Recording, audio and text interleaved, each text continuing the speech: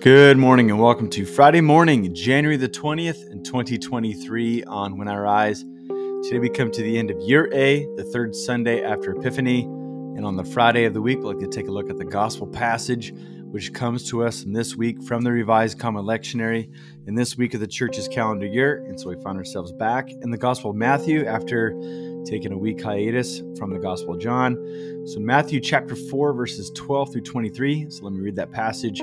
Provide a couple points for reflection, and then we'll spend our time praying along the theme that we find there.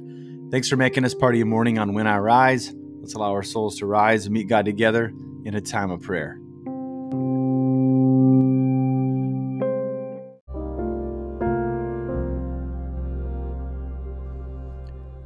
Matthew chapter 4, verses 12 through 23. Now when Jesus heard that John was arrested, he went to Galilee. He left Nazareth and settled in Capernaum, which lies alongside the sea in the area of Zebulun and Naphtali.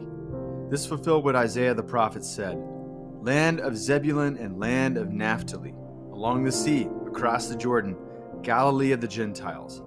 The people who lived in the dark have seen a great light, and a light has come upon those who lived in the region and in the shadow of death." From that time, Jesus began to announce, "Change your hearts and lives. Here comes the kingdom of heaven." As Jesus walked alongside the Sea of Galilee, he saw two brothers, Simon, who was called Peter, and Andrew, throwing fishing nets into the sea because they were fishermen. "Come, follow me," he said, "and I'll show you how to fish for people." Right away they left their nets and followed him. Continuing on, he saw another set of brothers, James the son of Zebedee and his brother John. They were in a boat with Zebedee, their father, repairing their nets. Jesus called them, and immediately they left the boat and their father and followed him. Jesus traveled throughout Galilee, teaching in their synagogues. He announced the good news of the kingdom and healed every disease and sickness among the people. This is the word of God for us.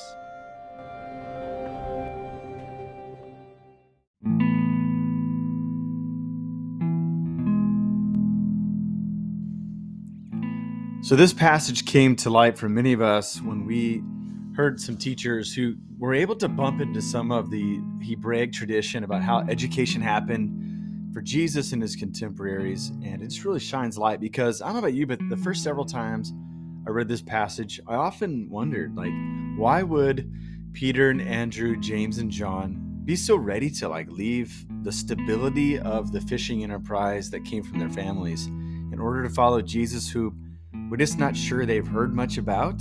According to the Synoptics, John's gospel kind of gives a different picture of how this all took place.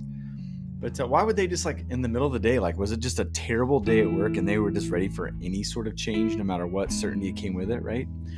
But what seems to be the case is that the educational system had about 3 or 4 phases.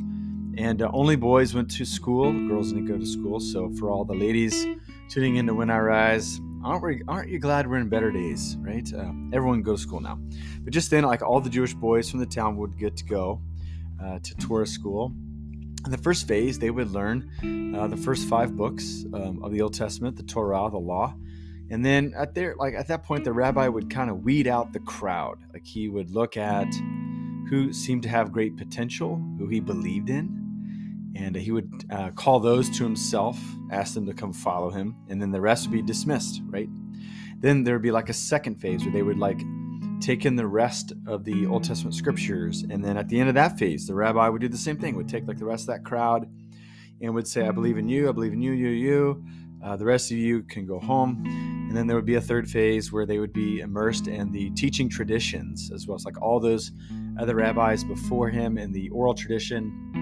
They would give commentary. So they would be well versed in all of the Old Testament and all the commentary around it. And then if you got to the end of that, then you would be able to kind of enter into the official rabbinical school, and you would follow your rabbi everywhere. You would learn from them how they cooked food, how they washed their hands, how they went to the bathroom, because they knew the most pure way to do so. And so you would basically be immersed in the life of your rabbi. But once again, at every phase, every checkpoint, the rabbi would look at the crowd and say, "Well, I believe in you, but I don't believe in you." And those who didn't make the cut, their option, the only option, was to go back home and to learn their father's occupation and trade, understanding that they would go into business with their family.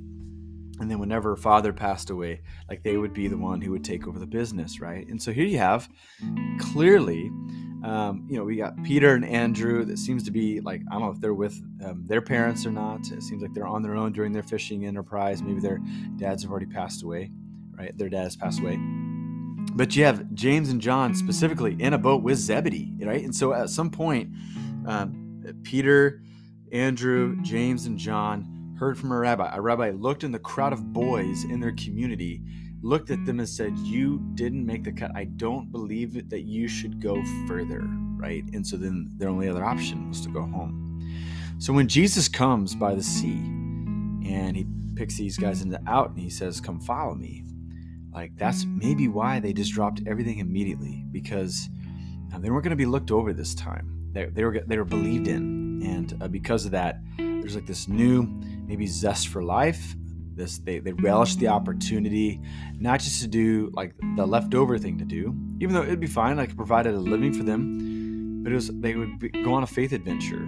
Maybe some of their friends were able to go all the way to the end with rabbis, and so maybe they were envious of them. And so here's this new rabbi, this guy who moves into town after John's arrested, and he's calling disciples to himself, and he's starting a new rabbinical school.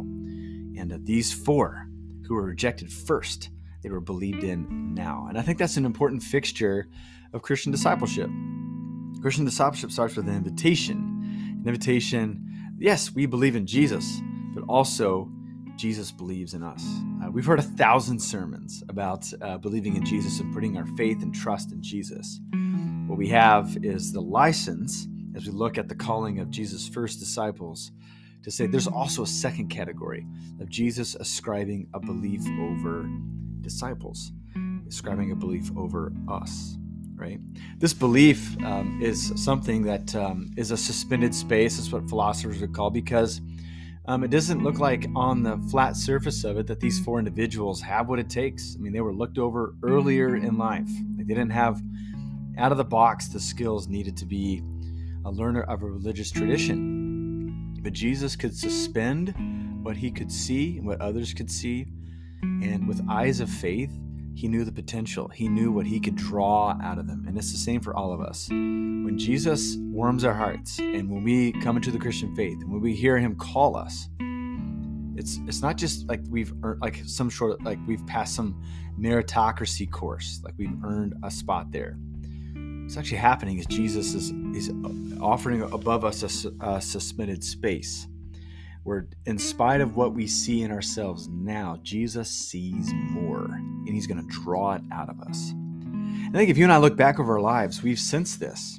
Like we've gone on a journey. Like we've arrived somewhere. Like we're not at the end. Like we're not like totally done and fully baked. No, we got some ways to go. But we have to admit that God's grace has been there for us. And we are different people. And we're different people because Jesus plucked us out and he called us and he said, yes, you believe in me, but you know what? I also believe in you.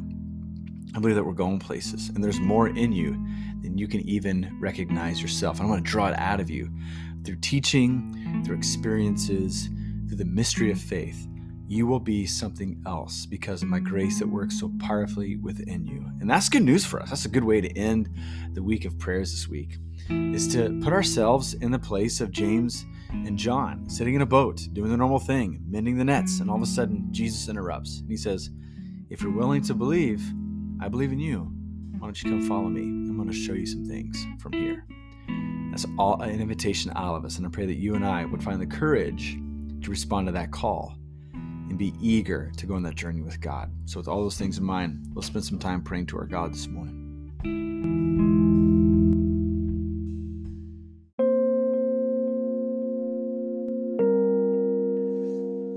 Father, Son, and Holy Spirit, we thank you this day that you flood our souls with hope because you pluck us out. We're no longer wandering in the darkness, trying to find our way, but we thank you that there's been a lighted path and there is a benevolent and merciful Savior that has embraced us and brought us into God's family.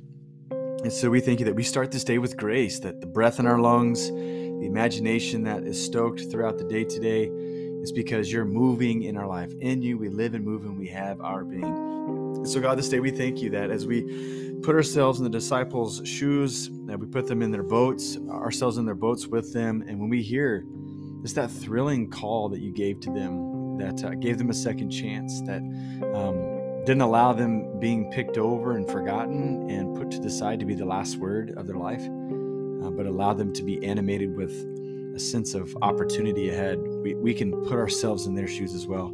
God, we just confess you that at times we don't believe in ourselves. We are so familiar with our frailty and our mistakes. And so we need your help. We need you to go before us. And we thank you that in our souls and in our minds, as we glean from this text, we can sense that you're calling out to us.